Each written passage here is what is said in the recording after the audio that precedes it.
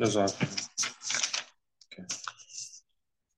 الحمد لله وكفى وسلام على عباده الذين اصطفى أما بعد فأعوذ بالله من الشيطان الرجيم بسم الله الرحمن الرحيم إن هذا القرآن يهدي للتي هي أقوم ويبشر المؤمنين الذين يعملون الصالحات أن لهم أجرا كبيرا وأن الذين لا يؤمنون بالآخرة أعتدنا لهم عذابا أليما ويدعو الإنسان بالشر دعاءه بالخير وكان الإنسان عجولا سبحان ربك رب العزة عما يصفون وسلام على المرسلين والحمد لله رب العالمين اللهم صل على سيدنا محمد وعلى آل سيدنا محمد وبارك وسلم اللهم أرنا الحق حقا وارزقنا اتباعه وأرنا الباطل باطلا وارزقنا اجتنابه ربنا زدنا علما۔ تو اس کلاس میں ہم سورہ بنی اسرائیل کی تفسیر پڑھتے ہیں معرف القرآن کی جلد نمبر 5 سے، اور اس میں آج ابھی جو آیات تلاوت کی گئیں ان کا ترجمہ وغیرہ بھی ہم نے پڑھنا شروع کرنا ہے، لیکن پہلے پچھلی آیات کی تھوڑی سی تفسیر باقی تھی۔ معرف و مسائل ہم پڑھ رہے تھے آیت نمبر 4، 5، 6، 7 اور 8 کی، جس میں اللہ تعالیٰ نے بنی اسرائیل کا ذکر کیا تھا کہ ہم نے بنی اسرائیل کو بتا دیا تھا ان کی کتاب کے اندر کہ تم لوگ 2 مرتبہ زمین کے اندر فساد کرو گے، اور دونوں مرتبہ تمہارے اوپر جو ہے وہ بندے مسلط کر دیے جائیں گے، جنگجو بندے مسلط کر دیے جائیں گے۔ تو اس میں پھر ہم نے بہت ساری تفصیل جو حضرت مفتی شفیع رحمۃ اللہ نے لکھی ہے کہ کس کس طریقے سے بنی اسرائیل نے کب کب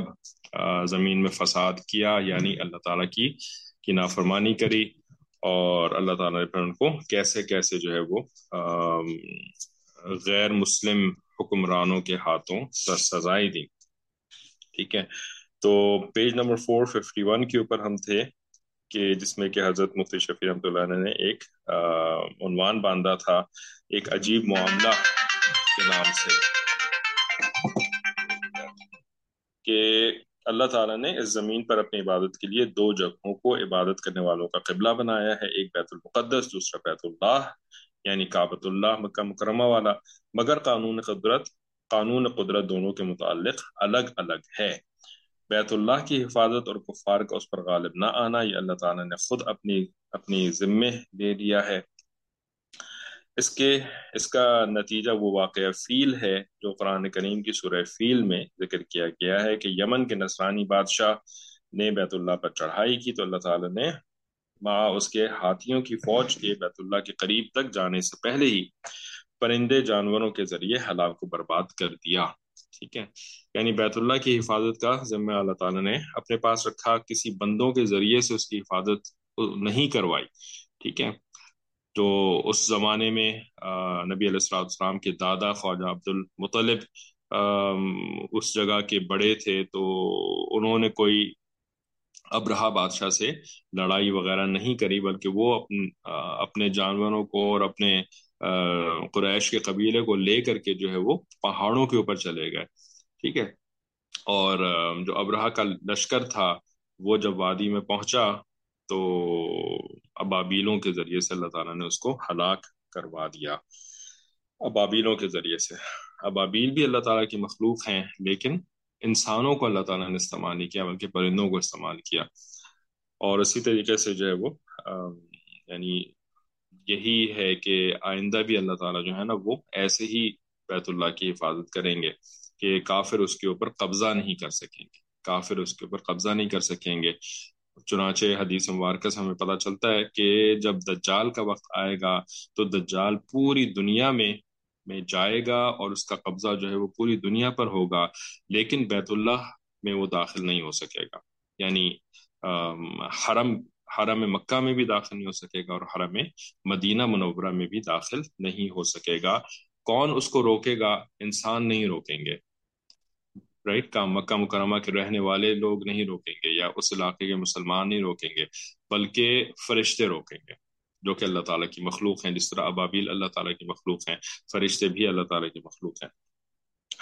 لیکن بیت المقدس کے ساتھ ایسا اصول نہیں، کہ فرماتے ہیں کہ بیت المقدس کے متعلق یہ قانون نہیں، بلکہ آیات مذکورہ سے معلوم ہوا کہ جب مسلمان گمراہی اور معاصی میں مبتلا ہوں گے تو ان کی سزا کے طور پر ان سے یہ قبلہ بھی چھین لیا جائے گا اور کفار اس پر غالب آ جائیں گے. ٹھیک ہے، تو اس زمانے کے مسلمان وہ تھے عیسائی، اور اس سے پہلے جو ہے وہ یہودی. اور آج کے جو مسلمان ہیں وہ وہی ہیں جو کہ آخری نبی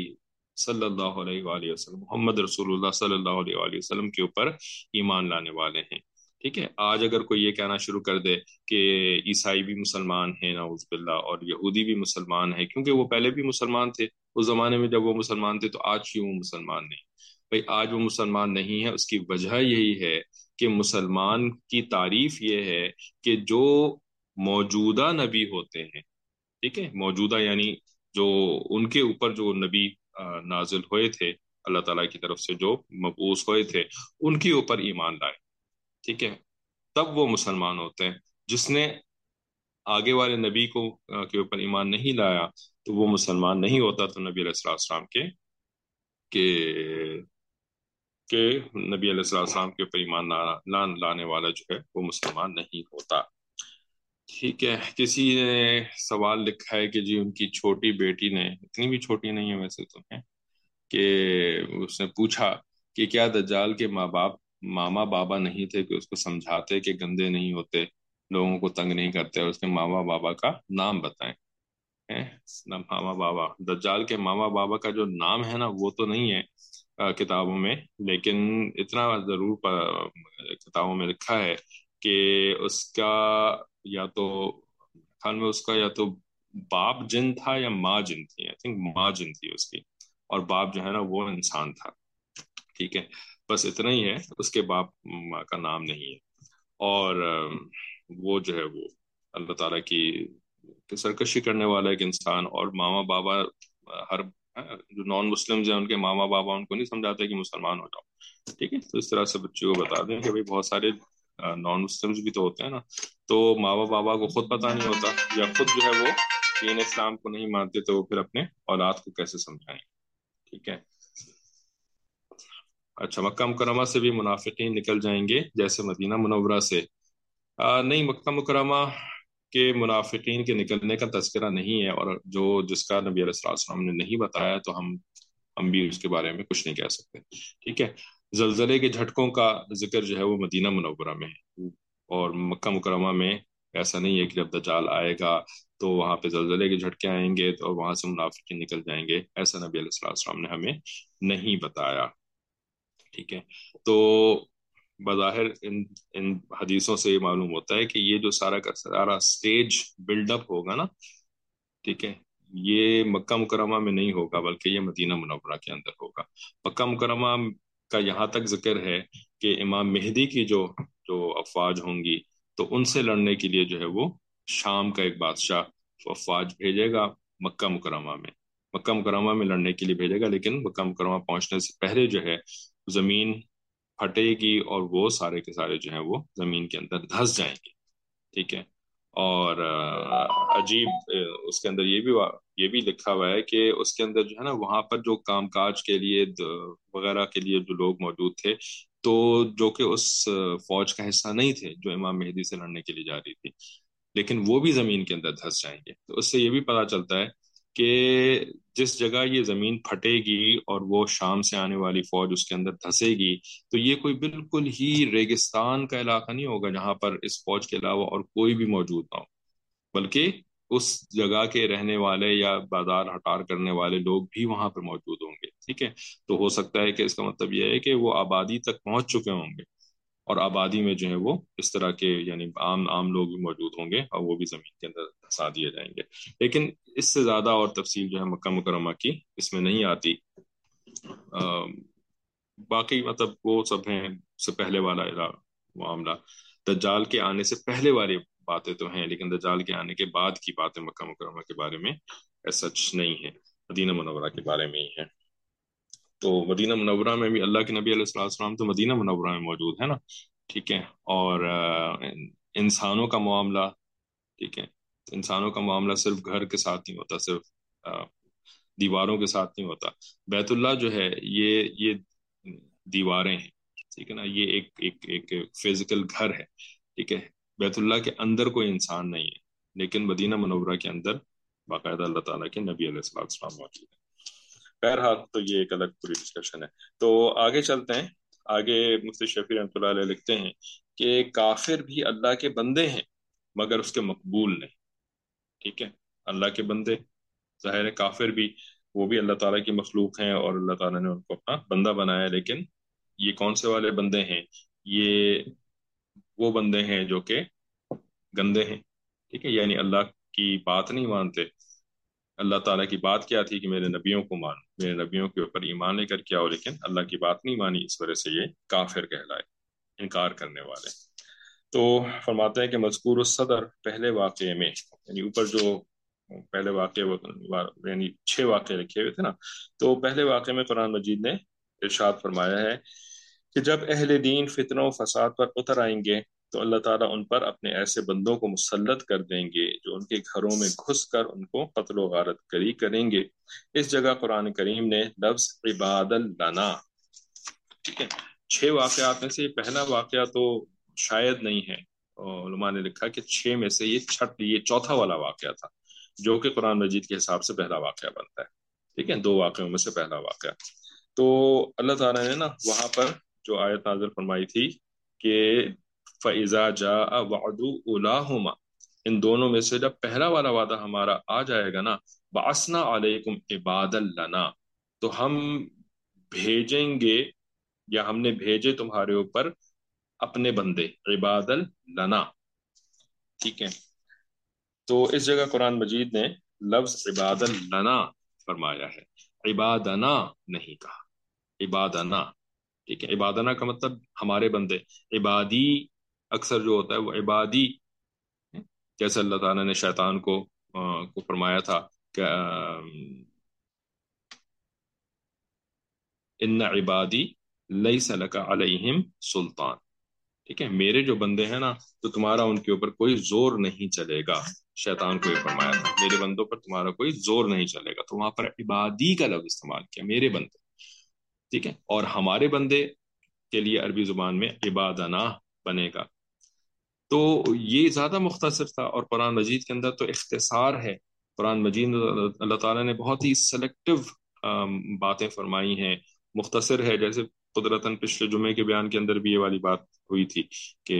حدیث مبارکہ کے اندر تو بہت زیادہ تفصیل ہے اور بہت بڑی بڑی کتابیں حدیث مبارکہ کی، لیکن قرآن مجید میں تو ایسا نہیں ہے نا، تو کیوں اللہ تعالیٰ نے جو ہے وہ زیادہ لفظ استعمال کیا اور کم لفظ استعمال نہ کیا، حالانکہ بظاہر مطلب تو ایک ہی جیسا لگتا ہے، تو فرماتے ہیں اس کی تفسیر میں کہ وہ حکمت یہ ہے کہ کسی بندے کی اضافت و نسبت اللہ کی طرف ہو جانا اس کے لیے سب سے بڑا اعزاز، جیسے کہ اسی صورت کے شروع میں اسرا بعبدہ کے تحت میں یہ بتلایا جا چکا ہے کہ رسول اللہ صلی اللہ علیہ وسلم کو جو انتہائی اعزاز اور غایت قرب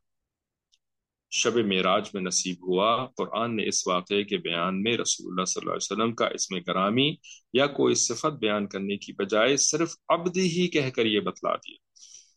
کہ انسان کا آخری کمال اور انتہائی اونچا مقام یہ ہے کہ اللہ تعالیٰ اس کو اپنا بندہ کہہ کر نوازیں، ٹھیک ہے، جس کے بارے میں ہم نے بہت تفصیل سے شروع میں بات کری تھی کہ ہمارا اس دنیا میں آنے کا مقصد ہی اللہ تعالیٰ کا مقبول بندہ بننا ہے، بندہ بننا ہے، ہم نے کوئی اونچے اونچے عمارتیں بنانی یا بڑے مضبوط قسم کے برج بنانے یا جو ہے وہ چاند پہ پہنچ جانا ہے نا، آج کل مسلمانوں کو جو ہے وہ ایک فکر پڑی ہوئی ہے کہ وہ چاند پہ پہنچ گئے، ہم چاند پہ کیوں نہ پہنچے، ٹھیک ہے، اللہ تعالیٰ نے اس دنیا میں ہمیں چاند پہ پہنچنے کے لیے بھیجا ہی نہیں تھا، ٹھیک ہے، اگر ہم قرآن مجید سے اپنی زندگی کے ڈائریکشنز لیتے ہیں تو قرآن مجید میں تو اللہ تعالیٰ نے بندگی کے لیے بھیجا تھا، فرما دیا نا وما خلقت الجن والانس الا لیعبدون، ٹھیک ہے نا، آپ بندگی کریں نہیں، گندگی کرتے رہیں اور پھر آپ چاند پہ پہنچ جائیں، ٹھیک ہے نا، یا آپ بندگی کریں نہیں اور گندگی کرتے کرتے چاہیں کہ میں چاند پہ پہنچ جاؤں، تو اس کے لیے تو اللہ تعالیٰ نے ہمیں بھیجا ہی نہیں تھا، ٹھیک ہے، ہاں بندگی کر کر کے پھر آپ جو ہے وہ دنیاوی ترقی بھی ساتھ ساتھ آپ کو ملتی جائے، اور پھر آپ جو ہے وہ دنیا کے اندر بھی امن و امان قائم کریں، اور جو ہے وہ جو لوگ دنیا کے اندر انتہائی بری یعنی بلو پاورٹی لیول اور بلو ڈیسنسی لیول زندگی گزار رہے ہیں، ان انسانوں کے لیے آپ ایک اچھا انتظام کریں، اور اس کے بعد پھر آپ جب دنیا کے کے مسائل حل کر دیں تو اس کے بعد پھر جو ہے نا وہ آپ دنیا کے باہر نکل کر کے ادھر ادھر بھی ایکسپلوریشن وغیرہ کریں، ٹھیک ہے نا. تو اس سے جو ہے وہ تھیوریٹیکلی انکار نہیں کیا جا سکتا. تھیوریٹیکلی ایسا ہی ہے، پریکٹیکلی ایسا کبھی ہونے والا ہے نہیں کہ دنیا کے مسائل حل کر دیے پھر اس کے بعد جو ہے وہ چاند کے مسائل حل کرنے کے لیے نکل نکل کھڑے ہوئے، ٹھیک ہے نا. لیکن تھیوریٹیکلی اسپیکنگ اگر آپ ایسا کریں تو اس میں کوئی مذائقہ نہیں ہے، ٹھیک ہے. لیکن ہمارا تو یہ حال ہے نا کہ بندگی تو ہم بالکل بھول چکے، ٹھیک ہے نا، اور گندگی پہ گندگی، گندگی پہ گندگی، ٹھیک ہے، روحانی گندگی بھی اور جسمانی گندگی بھی. اور پھر اس کے بعد جو ہے نا وہ فکر پڑی ہوئی ہے کہ چاند پہ کیوں نہیں پہنچا ابھی تک. تو یہ تو بس عقل خراب ہو جائے تو پھر ایسی بات انسان سوچتا ہے. تو بندہ بننا یہ ہمارا مقصد تھا، اور یہی ہمارے لیے سب سے بڑا اعزاز ہے. اور نبی علیہ الصلوۃ والسلام کو یہ سب سے بڑا اعزاز جو ہے وہ اللہ تعالیٰ نے دیا. نبی علیہ الصلوۃ والسلام نے اس زمانے میں جو قیصر اور کسرا والوں نے جو مادی ترقیاں کری تھیں، یہ کوئی کہے نا کہ اچھا وہ تو 1400 سال پہلے کی بات ہے، تو اس زمانے میں تو جی وہ اسکائی اسکریپر بنتی نہیں تھیں. تو نبی علیہ الصلوۃ والسلام نے بھی نہیں بنائی اسی وجہ سے، کیونکہ اس زمانے میں بھی اسکائی اسکریپر نہیں بنتی تھی. نہیں، اس زمانے میں بھی بہت ساری چیزیں بنتی ہیں. احرام مصر جو ہے وہ اس سے ہزاروں سال پہلے کے تھے. باب بیبلون، بابل کے جو لٹکتے ہوئے باغات تھے وہ اس سے بھی بہت پتہ نہیں 1000 سال پہلے کے بابل کے لٹکتے ہوئے باغات. پھر اس کے علاوہ قیصر و کسرا کے جو ہے وہ محلات ہے نا، وہ بھی بڑے عظیم الشان تھے. نبی علیہ الصلوۃ والسلام اس دنیا میں آئے اور بیسٹ بندہ بننے کا اعزاز بھی حاصل کر گئے اللہ تعالیٰ کی طرف سے. لیکن ایک بھی محل بھی نہیں بنایا، اور ایک بھی جو ہے نا وہ نہ لٹکتے ہوئے باغات بنائے، نہ جو ہے وہ احرام مصر بنائے، نہ اس طرح کی کوئی چیز بھی بنائی، ٹھیک ہے نا. لیکن تمغہ پا گئے بند عبدی ہی کا، ٹھیک ہے. تو ہمارے لیے پھر کیا ہے نمونہ؟ ہمارے لیے نمونہ جو ہے وہ قیصر ہے یا کسرا ہے یا نجاشی ہے. وہ بھی کافر والا نجاشی، مسلمان نجاشی تو پھر اگر ہم اس کی بات مان اس کو اسی کو فالو کر لیں تو کم از کم ہم اس جیسا مسلمان تو بن جائے نا. نجاشی تو صحابی بن گیا تھا، بعد والا آخر والا نجاشی. ہم نے تو نہیں باندھا ان لوگوں کو، تو اس وجہ سے بندہ تو ہم بن کے نہیں دے رہے. تو فرماتے ہیں کہ یہ رسول اللہ صلی اللہ علیہ وسلم کا اس میں گرامی یا کوئی صفت بیان کرنے کی بجائے صرف عبد ہی کہہ کر یہ بتلا دیا کہ انسان کا آخری کمال اور انتہائی اونچا مقام یہ ہے کہ اللہ تعالیٰ اس کو اپنا بندہ کہہ کر نوازیں. آیت مذکورہ میں جن لوگوں نے بنی اسرائیل کی سزا کا کام جن لوگوں سے بنی اسرائیل کی سزا کا کام لیا گیا یہ خود بھی کافر تھے، اس لیے حق تعالی نے ان کو عبادنا کے لفظ سے تعبیر فرمانے کے بجائے اضافت و نسبت کو توڑ کر عباد لنا فرمایا، جس میں اس طرف اشارہ ہے کہ تکوینی طور پر تو سارے ہی انسان اللہ کے بندے ہیں، مگر بغیر ایمان کے مقبول بندے نہیں ہوتے جن کی نسبت و اضافت اللہ تعالیٰ کی طرف کی جا سکے. ٹھیک ہے، جب تک ایمان نہیں ہوگا اس وقت تک قبولیت نہیں ہوگی. اور ایمان کس پر؟ اللہ پر ایمان نہیں. ایمان کس پر؟ اللہ پر ایمان نہیں کہ اللہ کو مانتا ہے اور اللہ تعالیٰ کو خالق مانتا ہے، اللہ تعالیٰ کو رازق مانتا ہے تو اس کا مطلب ہے کہ یہ مسلمان نہیں، بالکل بھی نہیں. اللہ تعالیٰ کو خالق بھی ابو جہل مانتا تھا، ابو لہب بھی مانتا تھا، اور عبداللہ بن ابئی بھی مانتا تھا، ٹھیک ہے نا، اور یہودی بھی مانتے تھے اور مانتے ہیں. عیسائی بھی اللہ تعالیٰ کو جو ہے وہ خالق مانتے ہیں اور مالک بھی مانتے ہیں، ٹھیک ہے. لیکن مسلمان نہیں ہے. کیوں؟ اس لیے کہ نبی علیہ الصلوۃ والسلام کو نہیں مانتے، ٹھیک ہے. نبی علیہ الصلوۃ والسلام کو نہیں مانتے کا بھی مطلب کیا کہ نبی علیہ الصلوۃ والسلام کے حکموں کو نہیں مانتے. نبی علیہ الصلوۃ والسلام کو جو ہے وہ اللہ تعالیٰ کا رسول نہیں مانتے اور آخری رسول نہیں مانتے. جیسے قادیانی جو ہے وہ بھی نبی علیہ الصلوۃ والسلام کو اللہ کا رسول مانتے ہیں لیکن آخری نبی نہیں مانتے، اس وجہ سے وہ بھی مسلمان نہیں، ٹھیک ہے. تو ایمان کا مطلب کیا ہے؟ نبی، ٹھیک ہے، اور نبی کے اوپر نہ لانا یہ پھر کفر ہے. تو بہرحال تو آج کے دور میں بہت سارے چونکہ ہمارے ہاں پچھلے کئی جنریشن سے جو ہے وہ دین کی کے علوم و دین کی تعلیم جو ہے وہ نسلوں کو نہیں دی جا رہی، بلکہ کافروں کے بنائے ہوئے تعلیمی نظام کے اندر ہی ہم اپنے اورادوں کو ڈال رہے ہوتے ہیں، اور وہیں پہ ان کی ذہن سازی بھی ہو رہی ہوتی ہے، وہیں پر ان کی قلب سازی بھی ہو رہی ہوتی ہے، اور پھر اس کے بعد باقی رہی صحیح کسر جو ہے وہ میڈیا پوری کر رہا ہوتا ہے۔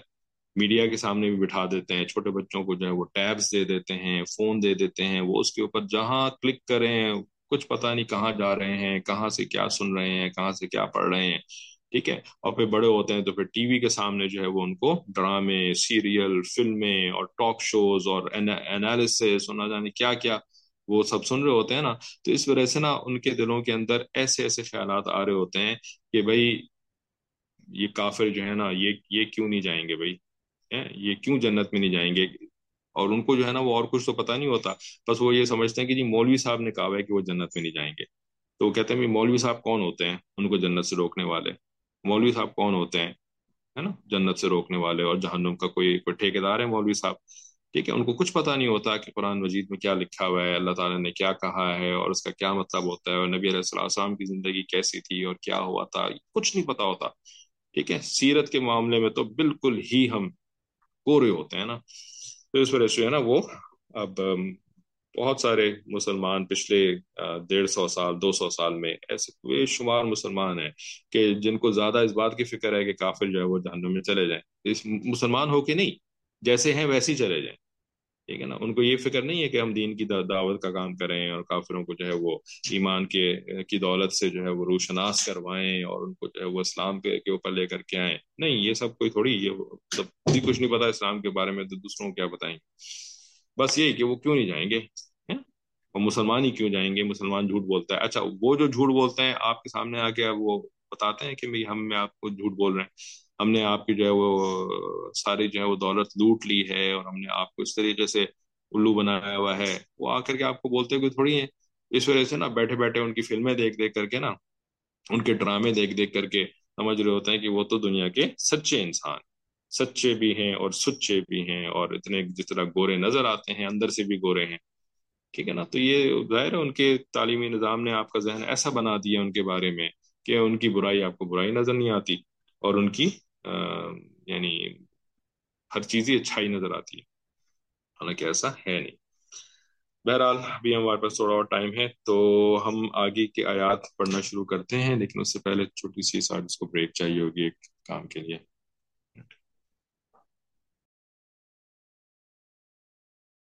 اعوذ باللہ من الشیطان، بسم اللہ الرحمن الرحیم، ان هذا القرآن يهدي للتي هي اقوم ويبشر المؤمنين الذين يعملون الصالحات ان لهم اجرا کبیرا۔ ساتھ ساتھ ترجمہ بھی پڑھ لیتے ہیں کہ بے شک یہ قرآن یہدی راہ بتلاتا ہے، للتی وہ جو کہ ہی اقوم جو کہ سب سے زیادہ اقوم ہے، ٹھیک ہے، یعنی سب سے زیادہ سیدھی ہے، سب سے زیادہ یعنی اسٹیبلشڈ ہے، قائم ہے، ٹھیک ہے۔ قائم کہتے ہیں کھڑی، جو کھڑا ہوتا ہے اس کو قائم کہتے ہیں، اور اقوام جو ہے نا یہ اس کا اسم تفضیل ہے، سب سے زیادہ کھڑی۔ کھڑی کا مطلب سب سے زیادہ کھڑی کا مطلب بالکل اسٹریٹ کھڑی نہیں، بلکہ سب سے زیادہ مضبوط طریقے سے جو کھڑا ہوا ہے، اسٹیبلشڈ ہے، ٹھیک ہے۔ تو بے شک یہ قرآن اس راستے کی طرف ہدایت دیتا ہے جو کہ سب سے زیادہ فرم راستہ ہے، اقوم راستہ ہے، اور وہ یبشر المؤمنین،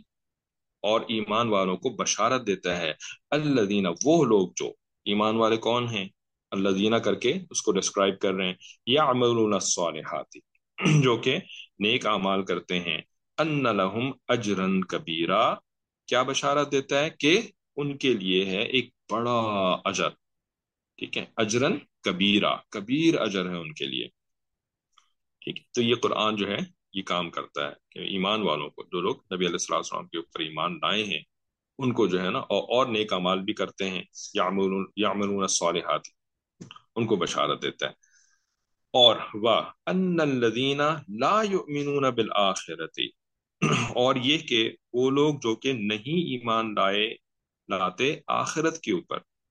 جو نہیں مانتے آخرت کو، اعتدنا لہم عذابا علیما،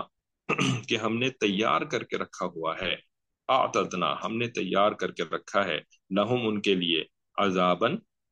عذاب، علیمن علیم کا مطلب رنج و الم پہنچانے والا، الم کہتے ہیں نا دکھ کو، ٹھیک ہے، تو اس کو دردناک سے بھی، دکھ اور درد، ٹھیک ہے، دکھ پہنچانے والا اور درد پہنچانے والا عذاب، قرآن مجید جو ہے نا وہ یہ بھی کرتا ہے۔ صرف ایمان والوں کو بشارت نہیں، بلکہ جو آخرت کا انکار کرنے والے ہیں ان کو عذاب سے ڈراتا بھی ہے۔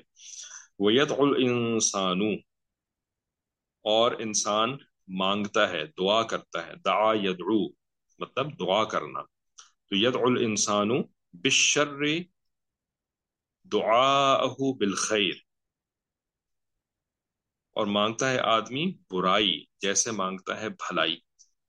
مانگتا ہے آدمی برائی جیسے مانگتا ہے بھلائی۔ وَكَانَ الْإِنسَانُ عَجُولًا، اور انسان تو ہے عجول، عجلت پسند۔ عجول کا مطلب بہت زیادہ جلد باز، بہت زیادہ عجلت چاہنے والا،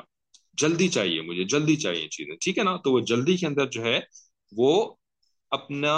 خیر یعنی جلدی میں جو ہے نا وہ اس کو اس کی بھی پرواہ نہیں رہتی کہ کیا میں خیر مانگ رہا ہوں یا میں شر مانگ رہا ہوں، ٹھیک ہے نا، تو بظاہر اس کو جو چیز نظر آ رہی ہوتی ہے کہ جی میرے لیے یہ فائدہ مند ہے، یہ میرے لیے جو ہے نا وہ اچھی ہے، مجھے مزہ آئے گا اس چیز کے اندر، تو وہ جلد بازی میں اتنی تحقیق نہیں کرتا کہ کیا واقعی یہ میرے لیے اچھی ہے، کیا واقعی یہ میرے لیے فائدہ مند ہے، یا بظاہر فائدہ مند نظر آ رہی ہے لیکن اصل میں تو یہ بہت نقصان دہ ہے، ٹھیک ہے نا، تو جلد بازی کے اندر جو ہے نا وہ مانگنا شروع کر دیتا ہے۔ مانگنے کا مطلب صرف جو ہے وہ دعا مانگنا نہیں، بلکہ مانگنے کا مطلب کہ ایسا عمل بھی کرنا شروع کر دیتا ہے اس کو حاصل کرنے کے لیے، ہے نا۔ اب ان آیات کا ربط حضرت لکھتے ہیں، ترجمے میں کسی کو کچھ پوچھنا ہو تو پوچھ لیے گا۔ ہاں، تو آیات کا ربط جو ہے وہ پچھلی آیات سے کیا بنتا ہے، تو یہاں پہ حضرت نے ربط آیات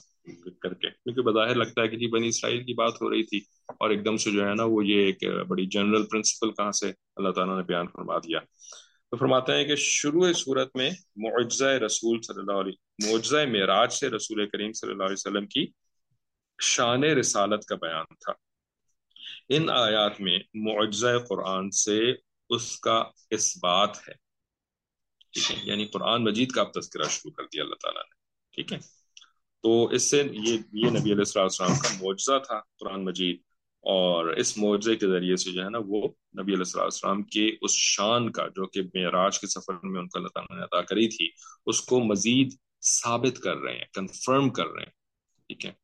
تو خلاصہ تفسیر کا مطلب، خلاصہ تفسیر میں لکھتے ہیں کہ بلا شبہ یہ قرآن ایسے طریقے کی ہدایت کرتا ہے جو بالکل سیدھا ہے، یعنی اسلام، اور اس طریقے کے ماننے اور نہ ماننے والوں کی جزا و سزا بھی بتلاتا ہے، کہ ان ایمان والوں کو جو نیک کام کرتے ہیں یہ خوشخبری دیتا ہے کہ ان کو بڑا بھاری ثواب ملے گا، اور یہ بھی بتلاتا ہے کہ جو لوگ آخرت پر ایمان نہیں رکھتے ہم نے ان کے لیے ایک دردناک سزا تیار کر رکھی ہے۔ یہ قرآن مجید ہمیں بتاتا ہے، تو ہمارا کام کیا ہے کہ ہم جو ہے نا قرآن مجید کو سمجھنے کے اوپر فکر کریں، سمجھنے کے لیے فکر کریں، ٹھیک ہے، کہ اللہ تعالیٰ کا یہ کلام ہے، یہ ہمیں حقیقتیں بتا رہا ہے اللہ تعالیٰ کی زبانی، ٹھیک ہے، تو کیا ہم اس قرآن مجید کو ہم نہیں پڑھیں گے، ٹھیک ہے، کہ اس کے اندر سے ہمیں حقیقتیں پتہ چلے۔ تلاوت کرنے سے ثواب ملتا ہے، بالکل ملتا ہے ثواب، ٹھیک ہے، ایک ایک حرف کے اوپر 10 نیکیاں مل رہی ہوتی ہیں، لیکن تلاوت کرنے سے جو ہے نا وہ اللہ تعالیٰ کیا بتانا چاہ رہے ہیں یہ تو نہیں پتہ چلتا نا، تو اس کے لیے تو پھر قرآن مجید کے اندر تدبر کرنا پڑے گا۔ افلا یتدبرون القرآن، کیا یہ قرآن مجید میں تدبر نہیں کرتے، ٹھیک ہے، اللہ تعالیٰ خود قرآن مجید میں فرماتا ہے کیا یہ قرآن مجید میں تدبر نہیں کرتے، ام علی قلوبہم اقفالھا، یا یہ کہ ان کے دلوں کے اوپر تالے پڑے ہوئے ہیں، ان کے دلوں کے اوپر تالے پڑے ہوئے ہیں، ان کے قلوب کے اوپر قفل پڑے ہوئے ہیں، تالے پڑے ہوئے ہیں، ٹھیک ہے، تو ام جو ہے نا یہ چند آپ میں سے لوگ جو ہیں پہلے بھی شاید سن چکے ہوں گے کہ ام جو ہے نا ایک ایسا لفظ ہوتا ہے کہ جس سے پہلے جو بات کی جا رہی ہے یا تو وہ سچ ہے یا اس کے بعد جو بات کی جا رہی ہے وہ ہے، ٹھیک ہے، تو پہلے اللہ تعالیٰ کیا فرما رہے ہیں کہ یہ لوگ قرآن مجید کے اوپر کیا تدبر نہیں کرتے، ٹھیک ہے، یعنی یا تو انسان جو ہے وہ قرآن مجید پہ تدبر کرنے والا ہو، ام علی قلوبہم اقفالها، ان کے قلوب کے اوپر قفل پڑے ہوئے ہیں۔ تو یعنی جو تدبر نہیں کرتا اس کے لیے پھر اب دوسرا آپشن یہی ہے کہ اس کے قلوب کے اوپر تالے پڑے ہوئے ہیں۔ تو ہم اگر ہم تو نہیں قرآن مجید کے اوپر تدبر کرتے نا، ہم تو پتہ ہی نہیں ہوتا کہ کیا لکھا ہوا ہے اس کے اندر اور کیا اللہ تعالیٰ فرما رہے ہیں، ٹھیک ہے۔ تو اس کا مطلب کیا ہے کہ ہمارے قلوب کے اوپر نعوذ باللہ تالے پڑے ہوئے، ٹھیک ہے۔ تو اس وجہ سے جو ہے نا قرآن پہ تدبر کرنا یہ ایک مسلمان کے کرنے کا کام ہے، دس از اے یعنی most important thing to do, ٹھیک ہے۔ اور یہ ہم کیسے کر سکتے ہیں؟ یہ عربی زبان کے سمجھے بغیر سیکھے بغیر نہیں کر سکتے، ٹھیک ہے۔ تو ہمیں چاہیے کہ ہم کوشش کر کے عربی زبان سیکھیں، ٹھیک ہے، اور کم از کم جو ہے وہ اپنی اولاد کو اس راستے کے اوپر ڈالیں کہ وہ عربی زبان سیکھ سکے، ٹھیک ہے۔ ہم نے اپنی زندگی ضائع کر دی، کسی کی عمر 30 سال ہے، کسی کی 40 ہے، کسی کی 50 ہے، کسی کی 60 سال ہے، ہم عربی زبان سیکھ کر کے اپنی زندگی کو قرآن مجید کے اوپر تدبر میں نہیں لگا سکے، لیکن کم از کم اس کا کفارہ جو ہے وہ ہم اپنی اولاد کی شکل میں کہ ان کو تو عربی زبان سکھائے نا، ٹھیک ہے۔ تو اس کا ہمیں اہتمام کرنا چاہیے کہ ہماری اولاد جو ہے وہ عربی زبان سیکھے، ٹھیک ہے۔ اچھا، تو فرماتے ہیں کہ بعض انسان جیسے کفار ہیں، برائی یعنی عذاب کی ایسی دعا کرتا ہے کہ جس طرح بھلائی کی دعا کی جاتی ہے، اور انسان کچھ طبعاً ہی جلد باز ہوتا ہے، یعنی طبیعت میں انسان کی جو ہے وہ جلد بازی ہے، اگرچہ کہ یہ فائدہ مند نہیں ہے اس کے لیے، لیکن طبیعت میں اس میں یہ ایک خمار ہے اس کی طبیعت کے اندر، جیسے اور بہت ساری چیزیں ہماری طبیعت کے اندر، ٹھیک ہے، اسی طرح جلد بازی بھی اللہ تعالیٰ نے پیدا کری ہے ہمارے اندر۔ اس دنیا کی زندگی میں آ کر کے ہمیں ان چیزوں کو اللہ تعالیٰ کے حکموں کے تابع لے کر کے آنا ہے، یہی دنیا میں آنے کا ہمارا مقصد ہے، ٹھیک ہے، کہ جو ہمارے اندر جو کمیاں کوتاہیاں ہیں نا، ان کو جو ہے وہ ہم نے کنٹرول کرنا ہے، یہ ٹاسک لگا کے اللہ تعالیٰ نے ہمیں بھیجا ہے اس دنیا کے اندر، ٹھیک ہے، کہ جلد بازی کو ہم نے قابو میں کرنا ہے، اعتدال کے اندر لے کر کے آنا ہے۔ معارف و مسائل ان آیات کے، کسی کو خلاصہ تفسیر پہ سوال پوچھنا ہو تو لکھ کر کے پوچھ لیجئے یا ترجمے کے اوپر۔ معارف و مسائل میں حضرت لکھتے ہیں کہ طریق اقوام، طریق جو ہے وہ راستے کو اصل میں کہتے ہیں، اقوام، طریق اقوام، سوری اقوام نہیں، اقوام، ٹھیک ہے، جو کہ آیت کے اندر ذکر ہے۔ تو فرماتے ہیں کہ قرآن جس طریقے کی ہدایت کرتا ہے اس کو اقوام کہا گیا ہے، ٹھیک ہے، یہاں پر اقوام کہا گیا، اور سورہ فاتحہ کے اندر اسی طریقے کو جو ہے وہ صراط مستقیم کہا گیا، استقامت والا طریقہ، اور مطلب وہ وہاں پر بھی وہی ہے، ٹھیک ہے، وہی قوامہ، دونوں کی جو بیس ہے نا وہ قوامہ ہی ہے، اقوام کا بھی کبھی جو اصل ہے، حروف اصلی کیا ہیں؟ قوامہ، ٹھیک ہے، اور مستقیم کے بھی حروف اصلی جو بیس لیٹرز ہیں وہ بھی قوامہ ہیں۔ تو قرآن جس طریقے کی ہدایت کرتا ہے اس کو اقوام کہا گیا ہے۔ اقوام کی تفسیر یہ ہے کہ وہ راستہ جو منزل مقصود تک پہنچانے میں قریب بھی ہو، آسان بھی ہو، خطرات سے خالی بھی ہو، ٹھیک ہے، شارٹیسٹ پیتھ، سیفسٹ پیتھ، ٹھیک ہے، اینڈ سمپلسٹ پیتھ، سمپلسٹ، ٹھیک ہے۔ تو یہ تینوں خصوصیات جس راستے کے اندر ہونا وہ اقوام راستہ کہلاتا ہے۔ اب ہمارے جو دنیا کے اندر ہم ہائی ویز دیکھتے ہیں، بڑی بڑی جو شاہراہیں دیکھتے ہیں، تو وہ آسان تو ہوتی ہیں، ٹھیک ہے، سیدھی ہوتی ہیں، اور جہاں بھی اگر ٹرن بھی ہے تو بھی بڑا اچھا سا انہوں نے ٹرن بنایا ہوا ہوتا ہے، خطرات سے خالی۔ اگر ملک کے اندر سیکیورٹی وغیرہ کا سسٹم ہے تو خطرات سے بھی وہ خالی ہوں گی، کہ ایسا نہیں ہے کہ آگے ڈاکو بیٹھے ہوں گے، ہے نا، اگر ملک کے اندر یہ نظام ہے، ورنہ پاکستان وغیرہ میں تو ایسا نہیں ہوتا، کئی بار ڈاکو وغیرہ ہوتے ہیں، لیکن جیسے سعودی عرب کے اندر ہے، ٹھیک ہے، الحمدللہ ثم الحمدللہ ثم الحمدللہ، یہاں پر جو ہے وہ اس قسم کے خطرات جو ہے وہ ہائی وے کے اوپر، بڑی ہائی وے کے اوپر نہیں ہوتے، ٹھیک ہے، لیکن شارٹیسٹ جو ہے نا وہ نہیں ہو پاتی ہے، بلکہ کسی نہ کسی ریزن کی وجہ سے نا ان کے جو لینتھ ہے وہ کبھی لمبی بھی ہو جاتی ہے، ٹھیک ہے، بھائی سامنے اگر پہاڑ آ گیا تو اب پہاڑ کے اوپر جو ہے نا وہ ہائی وے نہیں بنائی جاتی، بلکہ پہاڑ سے اراؤنڈ کر کے جو ہے نا گھما کر کے پھر ہائی وے بنائی جاتی ہے، اور اس طرح کے جو ہے وہ لمبے راستوں میں ایسے بہت ساری چیزیں آتی ہیں۔ تو اقوم جو راستہ ہے وہ تینوں کوالٹیز کا حامل ہو۔ اس سے معلوم ہوا کہ قرآن کریم انسانی زندگی کے لیے جو احکام دیتا ہے وہ ان تینوں اوصاف کے جامع ہیں۔ اگرچہ انسان اپنی کوتاہ فہمی کی وجہ سے بعض اوقات اس راستے کو دشوار یا پرخطر سمجھنے لگے، لیکن رب العالمین جو کائنات کے ذرے ذرے کا علم رکھتا ہے اور ماضی و مستقبل اس کے سامنے یکساں ہے، وہی اس حقیقت کو جان سکتا ہے کہ انسان کا نفع کس کام اور کس صورت میں زیادہ ہے۔ اور خود انسان چونکہ مجموعی حالات سے واقف نہیں، وہ اپنے بھلے برے کو بھی پوری طرح نہیں پہچان سکتا۔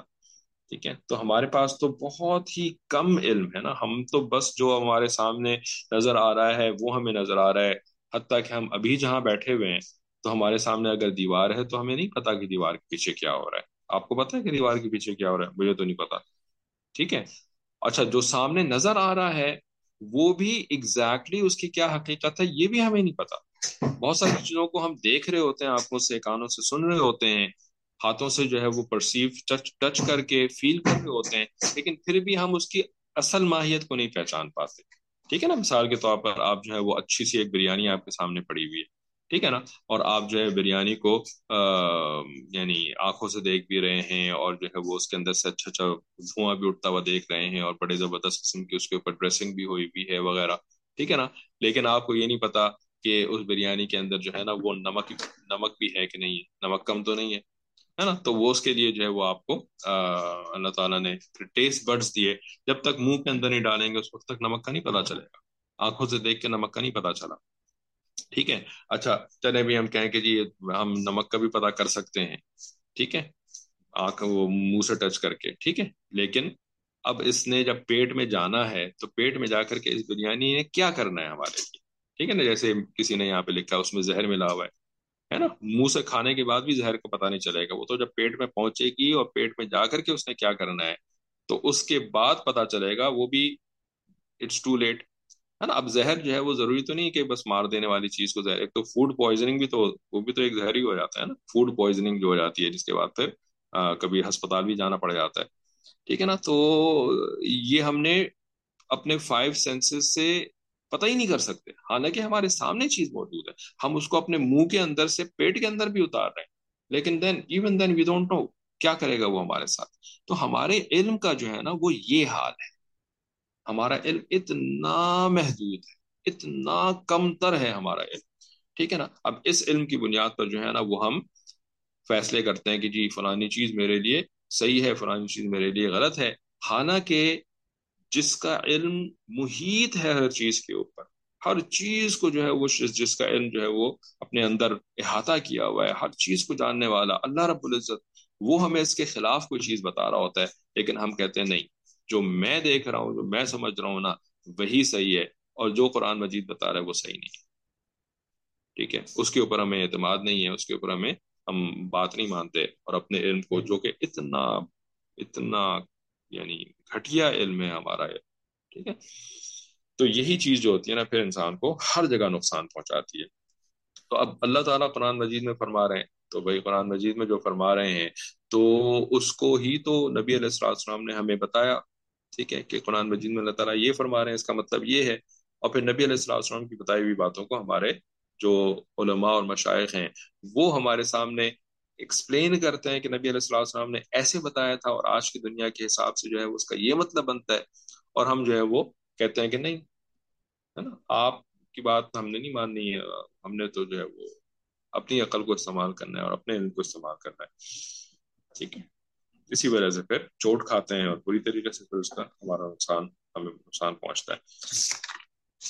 چند الفاظ ہیں اور پڑھ کے پھر ہم یہ کلاس ختم کرتے ہیں، کہ شاید اسی مناسبت سے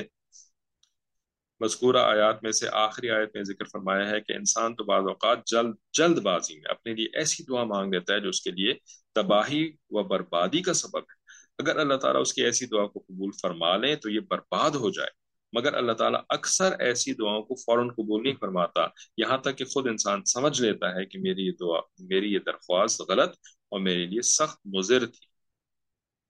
اور آیت کے آخری جملے میں یعنی اللہ تعالیٰ جو ہے نا وہ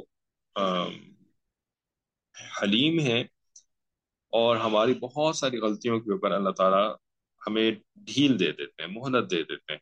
ٹھیک ہے. ہم اس طرح کی دعا والی غلطی بھی اکثر کر لیتے ہیں، لیکن اللہ تعالیٰ قبول نہیں کرتے ایسی والی دعا کو، ٹھیک ہے نا. اور کبھی کبھی جو ہے نا وہ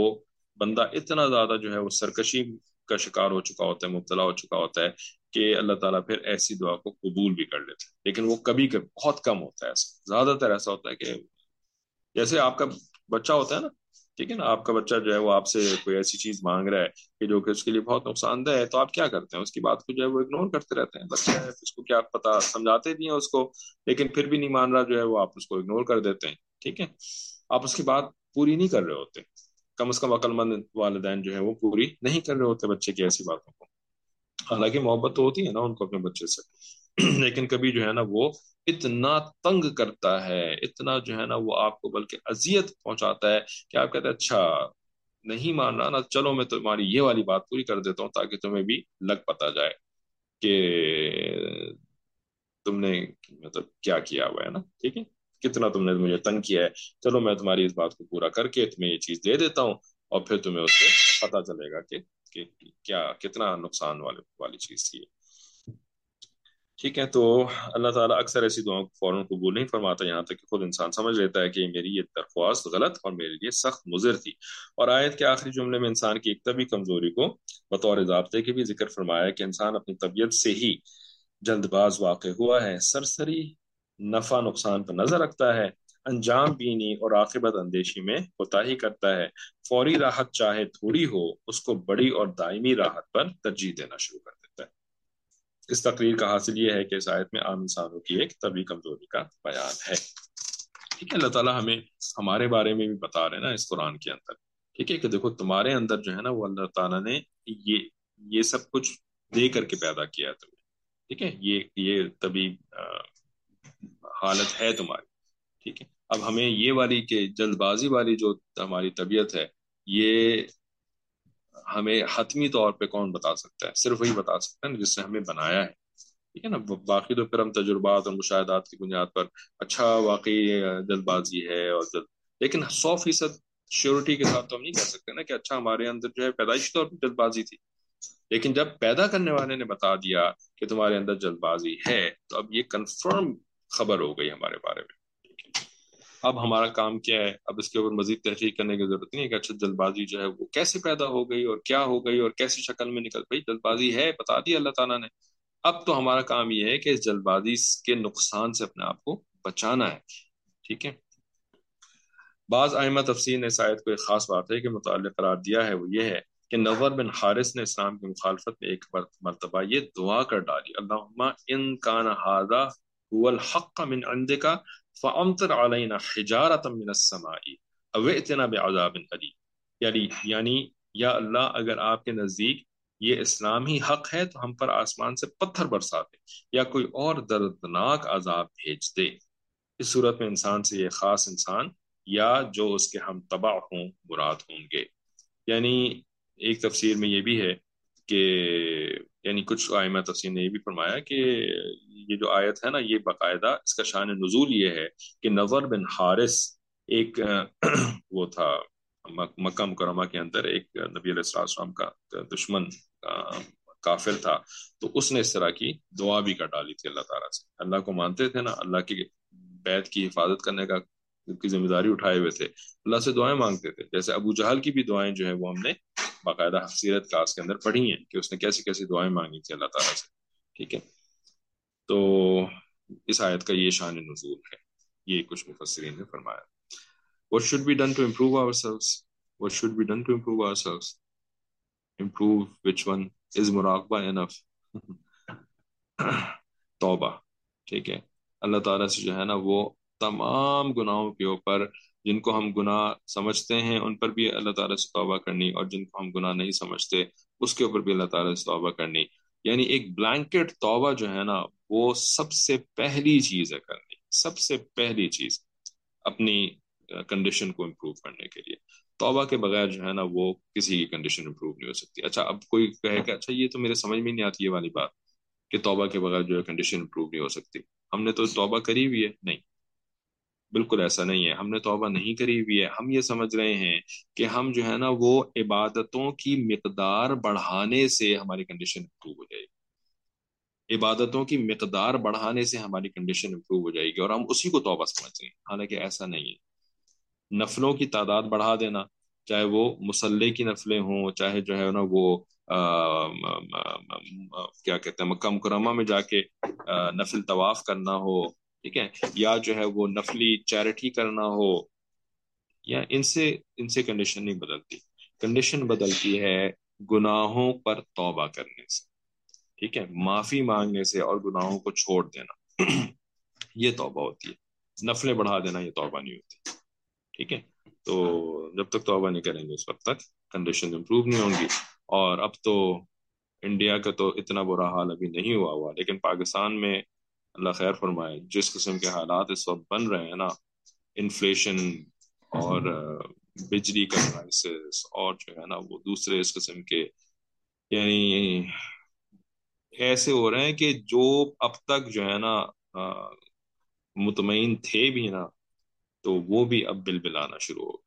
جو اب تک مطمئن تھے نا وہ بھی بل بلانا شروع ہو گئے، سوائے ان لوگوں کے جو کہ اللہ تعالیٰ سے رجوع کر کے اپنے گناہوں کی توبہ کر معافی مانگ کر کے اللہ تعالیٰ کے دین کے کام میں لگ گئے ہیں نا، ان کے علاوہ ہر بندہ اس وقت بل بلا رہا ہے، ہر بندہ اس وقت بل بلا رہا ہے،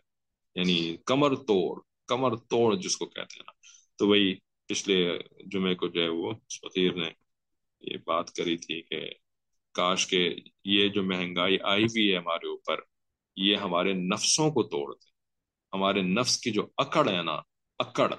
اس اکڑ کو توڑ دے، کمر کو توڑے نہ توڑے، اکڑ کو توڑ دے کم از کم، نفس والی اکڑ کو، ٹھیک ہے نا۔ تو یہ بھی گھاٹے کا سودا نہیں ہے، لیکن اللہ تعالیٰ سے ہمیں عافیت کی دعا مانگنی چاہیے کہ بھئی اس کے بغیر ہی ہے نا، کمر توڑے بغیر ہی ہمارے نفس ٹوٹ گئے، نفس ٹوٹنا تو ہمارا مقصود ہے، ہماری زندگی کا مقصد ہے کہ ہمارا نفس ٹوٹ جائے، ہمیں اس دنیا میں بھیجا ہی اس لیے کیا، بھیجا ہی اس لیے گیا ہے۔ بندگی از اکول ٹو نفس کا ٹوٹنا، بندگی از اکول ٹو نفس کا ٹوٹنا، اگر نفس نہیں ٹوٹا بندگی نہیں کر سکتے، ٹھیک ہے۔ تو یہ تو مقصد ہے ہمارا، کمر توڑنا ہمارا مقصد نہیں ہے، ہم نہیں چاہتے کہ دنیا میں ہماری کمر ٹوٹ جائے، اور نہ ہمیں اس کی دعا کرنے کی ضرورت ہے، اور نہ ہمیں جو ہے نا اس کو اچیو کرنے کی ضرورت ہے، نفس توڑنا جو ہے یہ اچیو کرنے کی، یہ ہمارا گول ہے زندگی کا، ٹھیک ہے۔ تو اللہ تعالیٰ سے دعا ہے کہ اللہ تعالیٰ ہماری کمر توڑے بغیر ہی ہمارے نفس کو توڑ دے، ٹھیک ہے نا، اور عافیت کے ساتھ ہمیں صحیح معنوں میں سچی توبہ کی توفیق عطا فرما دیں۔ وآخر دعوانا ان الحمد للہ رب العالمین۔ السلام علیکم ورحمۃ اللہ۔